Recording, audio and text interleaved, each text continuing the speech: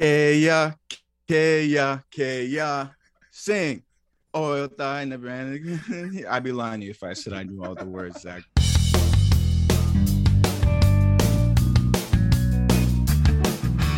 Hello and welcome to At the 55, your home for OUA football. Week 1 is in the books. Mr. Nate Hobbs, how did you feel first week covering as a now former member of the media? How was it for you? Zach, I would be lying if I didn't say my heart hurt a little bit, not being involved in one of the sidelines, but it was great to be a fan. And I'm waking up feeling blessed this morning. I get to talk about it. So Well, we'll dive into all the news and notes from the game. We'll start off with a few acknowledgments to some standouts from week 1, our picks for offensive, defensive, and special teams players of the week. We'll start with offense, and one of the things not having Dakota on the show anymore is I feel a little more comfortable to be me. Shout out some of the offensive line, some of the Hoggies, and we'll get into what they did when we talk about Western Mac. But I'm giving my offensive player to the week to the Western offensive line, because if you checked out any of that game, you saw that Keon Edwards and Trey Humes ran all over Mac, and half the time they were getting 5-7 yards past the line of scrimmage before first contact. So this one goes out to the Hoggies here in London. Shout out to you guys. You guys killed it out there. So that's my pick for offensive players of the week. Who do you got? Well, first, that's very sweet of you, Zach. I'm sure those guys appreciate the recognition. We know they need it. Who do I got? They do. Let's be honest. They do. And they deserve it. Okay. Yes, they sir. deserve it. That's not Spoken like a good quarterback. Good man. Yeah. So who I got Rodney Estime. I'm sorry if I get the name wrong, from Ottawa, the receiver number 9. Oh my God, Zach. Some of the most ridiculous catches I've ever seen watching OUA football. We're talking triple coverage with a PI call. He gets the and one. Big 3rd and 10 late in the game, bomb down the sideline, dunks over the UT defender. I was in awe of this kid, bailed out Ben Miracle a couple times. And, I'm pretty sure he's a young guy. So looking forward to seeing more of this kid as the season goes on, because it was astonishing. Shout out. And, we'll get obviously to Ottawa when we get to that game. But, it was really nice checking out the 55-man roster, seeing Dawson O'Day's name back in the mix for Ottawa, a guy who you would have competed against a few years back who was very deadly for them. So we'll get to Ottawa, which despite the loss, I actually feel very good about them this year. Moving over to the defensive side of the ball, I'll let you start off. Who do you have on defense for your defensive player of the week? Yeah, no, I'm going a bit of a homer pick here. This is a guy who I played with, a guy who now lives in my former place of residence. He lives in my old student house.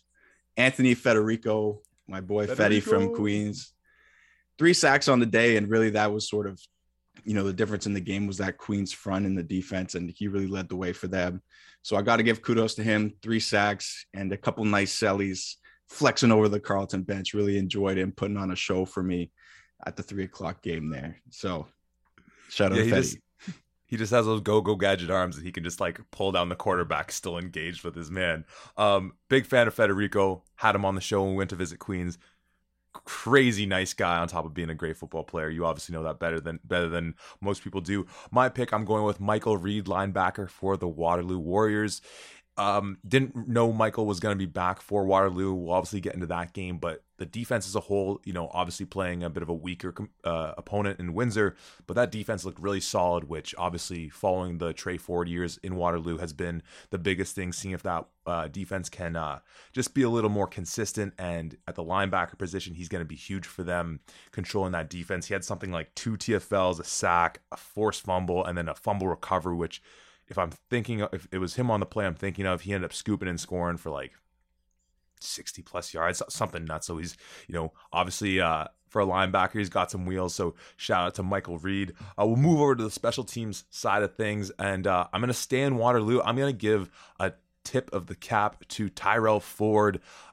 It won't show up on the box scores. And if you weren't following our tweets or following that game, you probably don't know that he had a punt return touchdown called back for an inadvertent whistle. There were some, some people in the stands somewhere with, blowing a whistle or something going on like that, which ended up costing their own man a touchdown, but it was still a wicked play. And he had some other good returns as well. people know what a threat he is as a corner on defense making plays, and I'm pretty sure people know what a threat he is returning the ball as well. So shout out to you, Tyrell. It won't show up in the stats, but we love you here at the 55. For me, Zach, you talk about the O-line and getting some recognition. How about the punter kickers out there? Let's give them some recognition. And I'm gonna go with Christopher McLean of U of T. Now, anyone watch the game saying, "Whoa, didn't he miss a couple field goals?" Yes, but talking about him as a punter, you look at the difference in that game, and it absolutely was field position. We'll get into that later, but Ottawa constantly starting deep in their own end. Chris had a big play to that, and even though he did miss the field goal, one led to the game-winning Rouge. So kudos to that as well. Way to go, Chris. Shout out to kickers and punters. They are, in fact, people too. Our last little stop before we head into the recap, our Who's Back of the week. This will transition well into our game of the week. My Who's Back, Trey Humes, running back, Western Mustangs. Didn't get the bulk of the carries, but man, when he touched the ball, he was effective. Despite having, I think he ended up with more yards than Keon Edwards, despite having like half of his carries. Keon got the touchdowns for him, for Western, that is.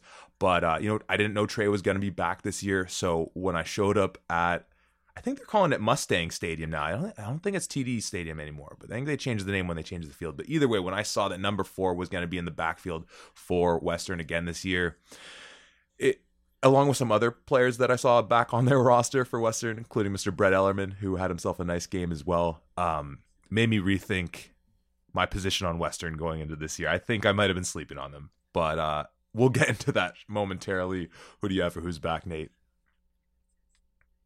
Kaya,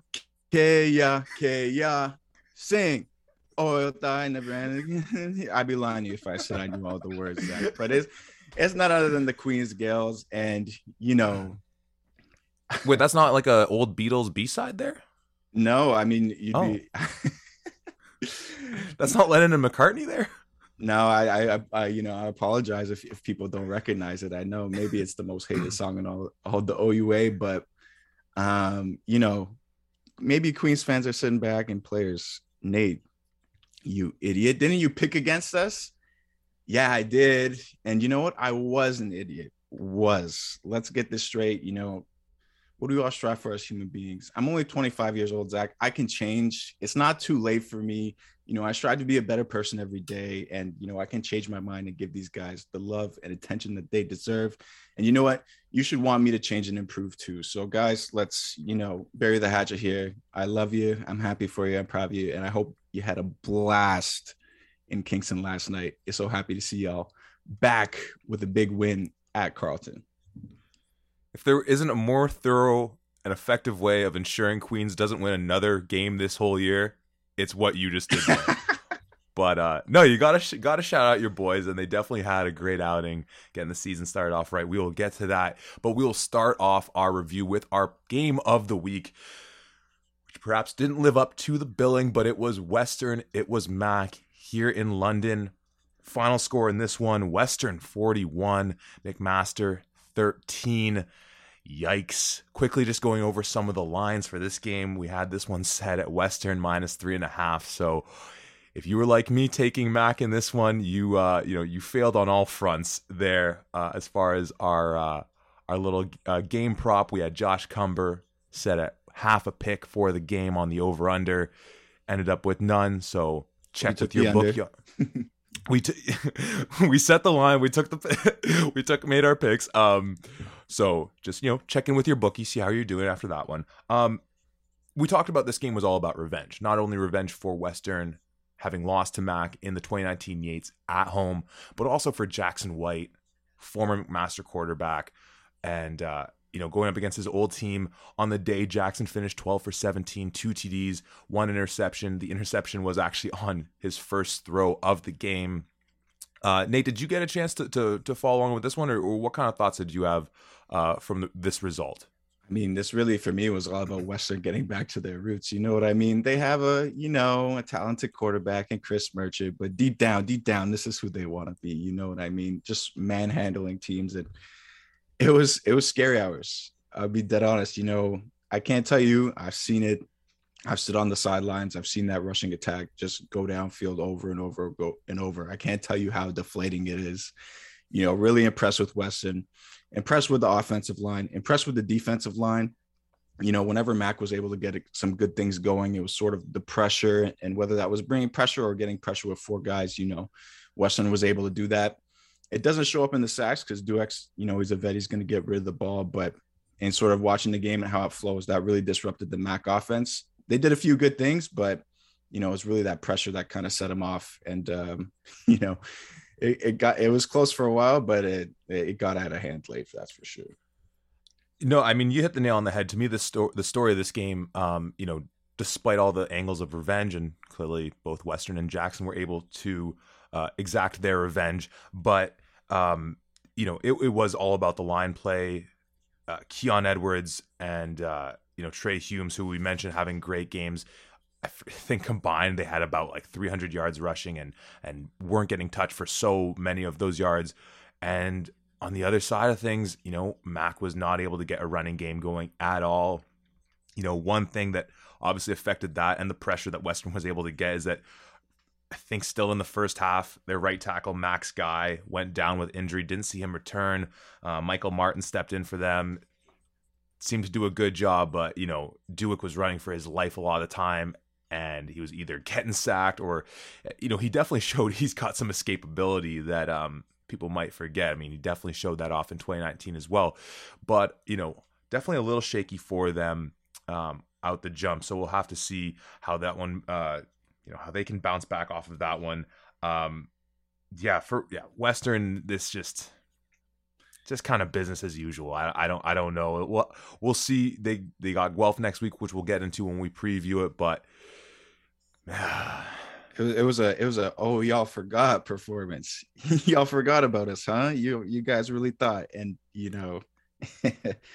I will say though, for Mac, I don't think it's all doom and gloom. I think they were probably a little bit surprised about the pressure and the running game for sure. But I think that offense, they were able to piece together some drives, and I think having a better plan for that pressure in the future will, allow them to be more successful. But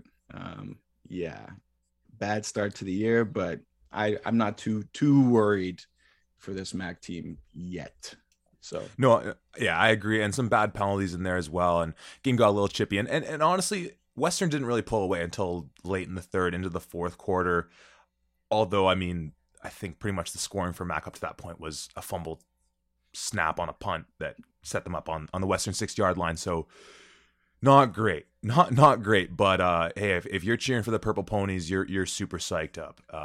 So once again, 41-13 for Western, and we'll move on to our next game, York at Laurier. So final score in this game: the Laurier Golden Hawks 37, the York Lions 6. If you saw, we tweeted something out during the game yesterday or prior to the game, which was that from perusing some of the 55-man rosters, there was a few question marks raised on the York side of things, which have seemingly been cleared up for us. They were missing a number of players, and what we have learned from what happened in this game is that, so the OUA's vaccination rule that they put in place as of, I think it was near the end of August, I think it was the 25th of August, is that all players need to have their double vaccines 14 days prior to, I think it was the 13th of October. So I guess pretty much have your second dose in you by the end of September. Laurier, as a university, made the decision, whether for the school-wide or just for football, that apparently they needed to have all players and coaches, I assume, but all participants in the game to be 14 days double vaxxed prior to the first game, being yesterday. This being what led to a number of York players, apparently 11 starters in total, having to miss this game. And the cherry on top on all this is that apparently on York's side of things, they didn't actually get word of this until the day before the game. So, we'll kind of just leave it at that for people to kind of make of it what you will. If you're from the Laurier side of things, we're not trying to, misconstrue this or paint this in a way that it isn't. If there's anything else to this and you're hearing it and you want to hit us up to let us know anything else that went on there, definitely. We're very interested to get the full scope of the story, because obviously this could have ramifications for next week's game as well, because it's the Battle of Waterloo and it's at Laurier. I believe it's at Laurier. So that could have ramifications for that week as well. Before we get into the analysis, anything about that jump out to you? What are your thoughts, Nate, kind of as that story unfolded throughout the last 24 hours? Well, I mean, without getting into, I don't feel like I have enough information to really have an opinion on it or anything like that. Sure, yeah. But I think, if we're talking football, I mean, if you're missing 11 starters, that's going to have a significant impact on the game. So just from that perspective, if that's what happened to be the case, then York was at a significant disadvantage. Yeah, no doubt. I mean, looking at some of the spreads on this one, it was set at -7.5 for Laurier. So if you took them on that one, you were safe and sound on the bet. Dante Mastrogiuseppe went under on our total punts yards that we thought he was going to hit. So check in with your bets, see how you're doing. But so looking at this game though, let me throw this at you. For a team that was favored, all things being equal, Laurier, that is, going into this week, playing at home, I mean, 37-6, that's a nice score. But when you add in the fact that York missed, as you said, 11 players, does this not feel a little underwhelming of a performance for Laurier? What are your thoughts? Not looking at any administrative stuff, but actually now, like, the boys that were on the field. What are your thoughts about this Laurier team after 1 week of action? Zach, I'm be honest, I wasn't impressed. Laurier throughout the game, early in the game, we're in positions, very favorable positions due to turnovers. They blocked 2 punts. They had a snap that went over the York quarterback's head that they recovered. Later on in the game, they blocked the field goal. I'm looking at the box score here, and I believe it says they had 9 total turnovers.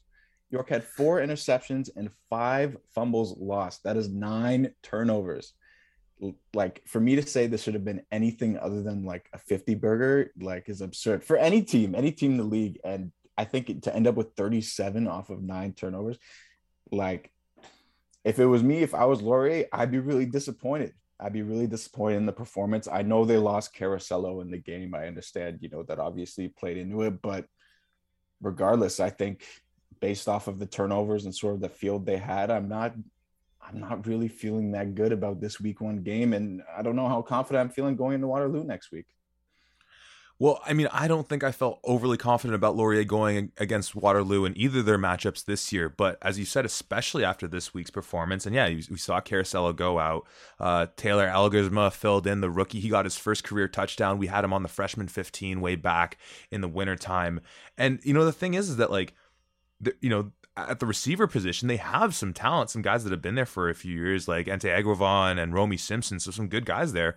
But, if it's a rookie quarterback out there trying to make it happen, it's going to totally be difficult, and for them to get the production that they could. And if there's one thing we've been talking about at the early stages of the season, it is totally that this west part of the OUA is going to be super competitive. And we already talked about how good Western's looking already. We'll get to Waterloo.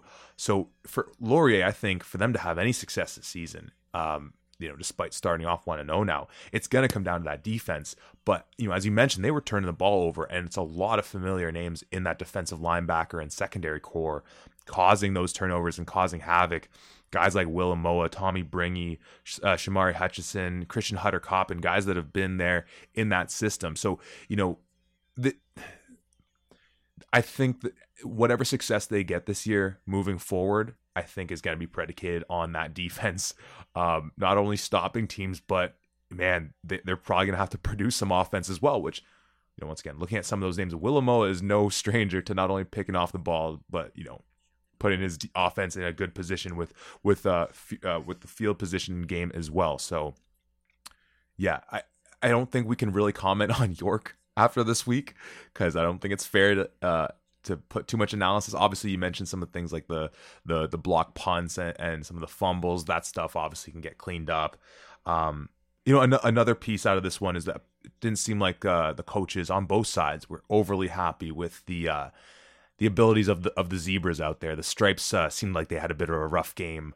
Some penalties that they missed or that they called incorrectly. So a bit of a rough game all around on this one. So I feel comfortable putting a bow on that one, unless you have any other notes on that one you want to mention. Well, I do think the defense deserves some credit, as you mentioned. And kind of watching this game, simultaneously with the U of T game, it felt like every time I was looking over, it was kind of Craney rolling out left or rolling out right because of pressure.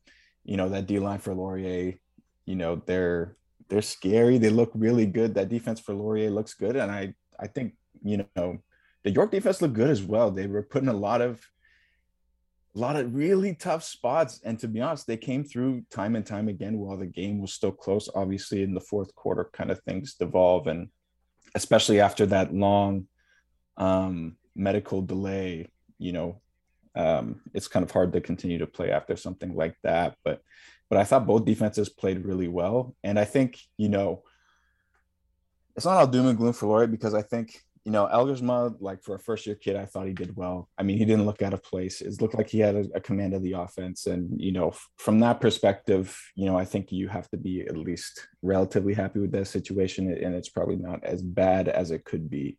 So just a couple of things I wanted to point out. But other than that, I'm good. Well, then let's move on to a game you were very familiar with, U of T versus the Ottawa GGs. This game at Varsity Stadium. Final score in this one, U of T 11, Ottawa 10. The line was set Ottawa -8.5. So probably a few people not too happy with that result. We had Kevin Victome, cornerback for the Ottawa GGs, at 3.5 on the over-under for tackles. He ended up with 4, so he smashed the over on that one.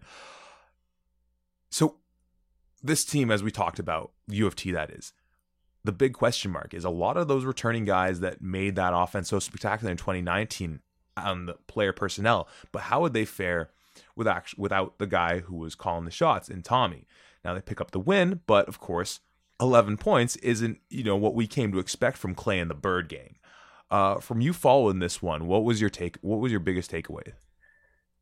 Well, as far as takeaway goes, Zach, I'm fairly certain in watching the game that you had head coach Greg Marshall calling the plays for the University of Toronto. So, having a defensive guy running the offense, calling the shots, it's a fascinating dynamic. And, it's 11 points, but this U of T offense is not much different, that they will continue to throw. They threw the ball 40 times. Okay. So they obviously aren't super different, but I think, one thing I pointed out last week is they need to be more consistent. They can't be going 2 and out all the time. And I think that was really sort of the key for them in this game, was that, they'd line up in some different formations. There'd be some motion, there'd be some movement. They'd run the ball from time to time.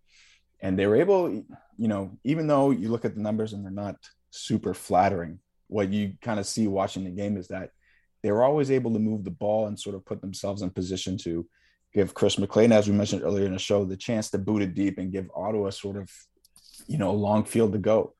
And for me, that's really kind of the difference. You look at Ottawa, they outgained U of T, granted by 40, 50 yards or so. And all the other stats are as tight as they could be. Time of possession off by 10 seconds. This was a really, really close game. But you look at U of T had multiple field goal chances. Ottawa only had 1. They had about the same amount of yards. What does that tell you? Well, U of T had probably better starting position. I think that was a difference for this game. I like what the offense did for U of T. It was much more simple, and I think it'll be really, really interesting to see how it develops going through the year, obviously, because, you need to sort of evolve as the year goes on. And going into a bye, they got to be feeling real good, Zach. And you shouted this guy out when we previewed this game in Adam Williams, running back for U of T. And, 9 attempts, 42 yards isn't going to blow anyone's socks off. But, if you actually go back to some of the outings he was having in 2019, and not to put it on them because we know that was a really depleted offensive line they were working with that year. Frankly, that's promising. I don't say that to say I'm setting the bar so low for the U of T rushing game, but I do think that is a positive, seeing an outing like that. 942, like I said, not not top of the leader charts, but just from where we saw this team's rushing attack. And speaking of the rushing game, once again, kind of doing a little pregame 55-man roster digging, seeing Dawson O'Day's name back in the fold for Ottawa, I think is going to be huge for them. He, finished with a touchdown, 9 attempts, 58 yards. But of course, not just him, but now having JP Simonkinda, the transfer from Guelph, who missed the 2019 season, but in 2018 was so pivotal when they beat Waterloo to end the regular season, then beat them in the first round of the playoffs. He's a big running back. He's got speed. So if they can make that work with those two, the theme so far in the east side, the OUA, is that it is just going to be, well, despite, I guess, being on the east side, kind of the wild, wild west. You were kind of mentioning this before we started recording. It is wide open, or at least it looks like it's wide open from the jump. So, despite the loss, I don't think Ottawa should be hanging their heads at all. I think, even Miracle, 20 for 36, 253, no touchdowns and 1 pick. Once again, comparing with some of the outings we saw in his rookie season, I think that's more promising. I do. And, we mentioned Kevin Victome's name for Ottawa, some other guys on the defense, Luke Grease at safety, who I'm sure you're familiar with from some battles with him. Name sounds familiar, Zach. It sounds familiar. Definitely a nice player to have back, holding it down. Kind of the last vestige of those secondaries with the Cranston brothers back there a few years back. So, I think you're right. I think this takeaway from this one is that these teams seem fairly evenly matched up.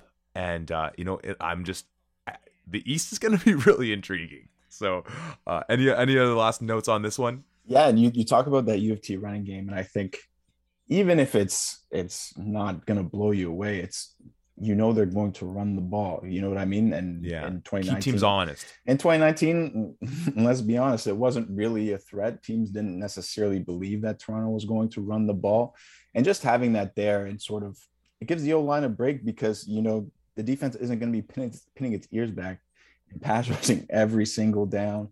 They tried to move the pocket a bit as well and sort of, allowing the O-line to not be in drop back pass. That is so hard to do, just pass block over and over again. And I think that really helped them out as well. Talking about the Ottawa offense, it seemed like, kind of like you said, an offense that was finding its feet. They started off with Simonkinda and I think moved further and further to O'Day as kind of the game went on. And I think you'll probably see that be more of the norm going forward. And, Ben Miracle did have a nice game. If I told you before the game that he would have, more yards than Clay Sakara, you might scratch your head a bit, but that happened, Not necessarily saying he had the when you add in the rushing. Yeah, and I'm not necessarily saying he had the better game or he had the pick and, Clay played a very smart game, but I think there's some promise there and I think they'll get better as the season goes on. So, they're definitely not happy, I think, after this game, but they shouldn't be too worried, I think. Absolutely. And as you mentioned with U of T there, I think kind of like with Waterloo, and we'll get to them shortly, coming off of that 2019 season, perhaps looking to be a little more well-rounded as a team. I don't put U of T in the same tier as I have Waterloo, but just sort of philosophically, I think just less of the one-trick pony, even if the rushing game's not going to be stellar. As you mentioned, keeping the defense honest, knowing that for those offensive linemen, that the D-line's not just pinning their ears back every time because there are some good pass rushers in this league. But we will stay in the OUA East and go into the game that was that was undoubtedly, I see your Queen's helmet in the background, the closest one to your hearts. You already sung us the song. It was Queens 18, Carleton 9. We had this one at Carleton -6.5. I don't know if we have. Did you find the stats on this one? Because I forget on the OUA website it was showing. Yes. Do you want Ferguson? Oh yeah, for Ferguson, because it wasn't showing on the OUA website. We had it at over under 85.5. I think that went under. It was we have that confirmed. Under 5 carries for 12 yards. Yikes. A guy I was very bullish on going into this season. Of course, one game doesn't make a season. But yeah, despite what it showed, once again, doing a little compare and contrast with the 55-man rosters, it looked like Lacandro was set to start this one, but it was number 7 seemingly all day, James Keenan, doing his thing. And, as the predecessor of this current backfield, how do you feel about the young man at pivot for them right now? I think he's exactly what they need. And, he looked comfortable. He looked confident. He played mistake-free. and sort of knowing that he has that 5 yards every time if he wants it. I think that is so valuable to the offense. And I got to give credit to the O line. They looked really good, allowing Keenan to look comfortable. And even when he was scrambling, it was very rarely more than one guy. As a quarterback, it's kind of maybe maybe this is just me, but if it's just one guy, I mean, I should be able to maneuver out of the way. It's sort of when you get the second and third and the pocket's collapsing, but he was able to maneuver in the pocket, with relative ease, I think, and it really helped the offense. They seemed comfortable. They were constantly in favorable second down situations. They didn't, blow you away with anything, but they got in a position to strike and they took their shots, and it was really that simple.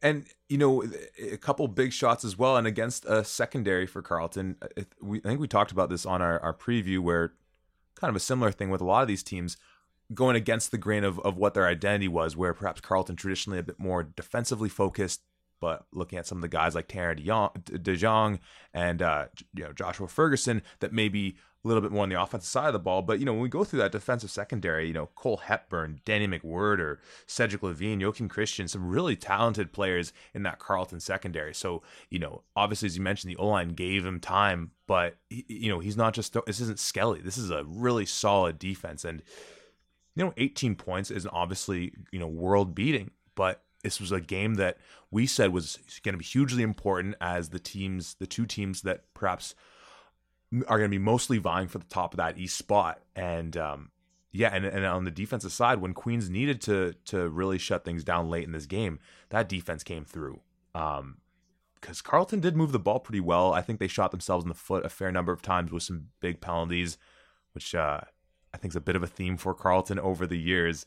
But no, I think similarly, one of my big takeaways in this one is, like you said, with Ottawa and Toronto, pretty evenly matched. I feel like it's gonna sound like a broken record talking about these East matchups. Yeah, and sort of during my time at Queens, that was sort of the defining characteristic of us, is in these close games. We came up short. We didn't really come through. We didn't really clinch it, and some people maybe say, well, Nate, that's because you choked every time. Well, maybe it is. It's not for me to say, but it was really, really good to see Queens sort of have that mental fortitude. Every time Carleton came down and was in sort of striking distance, the defense, stiffened up, forced field goals, and the offense, getting that kill shot late in the game to go up 18-6. I mean, that's just something they weren't, we weren't able to do in the past. And I think it's a really good sign for this team. Obviously, looking at the numbers, this isn't going to be their best game of the year, but the way to be gritty and win like this, I'm really impressed. And it makes me feel bullish about this team. Well, I think you have all the reason to be. And as someone who doesn't perhaps have the same Queens bias that you may have, I'm not going to say you do, but who may have, I very impressed with this team, and I can't wait to see how this East standing plays out. Moving to the nightcap in the OUA, our final game of week 1, it was the Windsor Lancers visiting the Waterloo Warriors. Final score in this one, not so great for our friends from Windsor. It was the Warriors 42, Windsor Lancers 14. So starting with the lines, which was minus 13.5 for the Warriors. They covered that one. We had Trey over under total yards, 388.5. Actually went under that. And we kind of made this point talking about the Laurier-York game where, not just because of the perception of those two teams, all things being equal, but especially given the players York was missing, despite it being one side at the end of the day, did it not feel like Laurier should have done better? And I think we were in agreement that Laurier still should have done much better given those circumstances. And watching this game, it was a bit of a slow start for Waterloo. And my first thought was, here's Windsor just doing what they always do, playing Waterloo tough. I don't know how they do it, but they just do it. But then slowly and surely, Trey Ford started doing the Trey Ford things, moving it with his arm, moving it with his legs, scoring touchdowns, rushing touchdowns, passing touchdowns. All the things, all the Trey Ford things. But there was part of me that felt just like this team it just didn't feel the same. It was something I thought I was kind of hoping for a little bit more. And I think what dawned on me as I watched the game, and I ran into Tyler Ternowski at the game, former receiver for, why am I explaining who Tyler Ternowski is? People know Tyler Ternowski. And kind of, we were talking about it a little bit, that the offense wasn't necessarily as explosive as it had been in years past.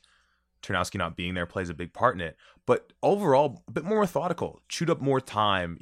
Brandon Metz had a really solid game running the ball for them. Another team where I'm very, very bullish on their offensive line, having a lot of vets come back. And then defensively, not to make a mountain out of a molehill per se, and especially with Windsor not being one of the top offensive threats in the league, really solid, which is going to be the biggest thing to watch with this team, because that's been where they've perhaps been let down in years past. So I say all that to say that despite my initial reaction that I still felt a little underwhelmed with Waterloo, I think I realized that no, this was actually a really good sign for Waterloo. The team as a whole just feels so much more solid. There didn't seem to be really any spots that even against a team like Windsor you could highlight as being like, well, maybe that's a little bit of a weakness or a soft spot on this team. And even I highlighted in our special teams player of the week, you still got Tyrell Ford returning kicks for you. So really all three facets, they're looking solid. I know this one, you weren't covering as closely as some of those others, but from just kind of checking out on the result and what you were keeping up with, what are your thoughts coming out of week 1 in Waterloo? I mean, you talk about Trey Ford hitting the under, and that kind of tells me that it wasn't necessarily just the Trey Ford show that we're used to. And, the defense steps up. Sam Gerard is not a bad player. He's a good quarterback. They held him in check for the most part.